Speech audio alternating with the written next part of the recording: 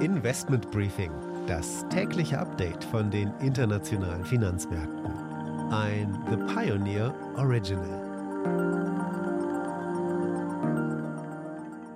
Einen wunderschönen guten Morgen aus Frankfurt. Schön, dass Sie wieder mit dabei sind. Mein Name ist Annette Weißbach und von und mit mir nun ein Blick auf die spannenden Themen für die Finanzmärkte.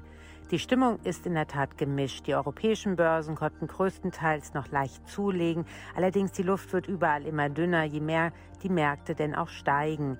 Der Euro ist weiterhin recht schwach gegenüber dem US-Dollar. Der US-Kohlepreis ist allerdings auf den höchsten Stand seit 12 Jahren gestiegen.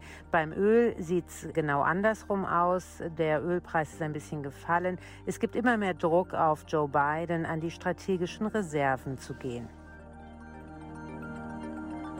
Damit ein Blick auf die heutigen Themen. Es gibt Konjunkturdaten aus Asien, die bilden ein gemischtes Bild ab. Und Druck von Investoren. Shell gibt die duale Struktur auf und verabschiedet sich aus den Niederlanden. Zukünftig wird das Unternehmen nur noch seinen Hauptsitz in Großbritannien haben. Dann schauen wir natürlich wie immer an die Wall Street mit meiner Kollegin Anne Schwedt. Und die Aktie des Tages ist RWE. Anlass ist der Kapitalmarkttag des Unternehmens. Soweit die wichtigsten Themen für heute. Die komplette Ausgabe hören Sie als Pionier.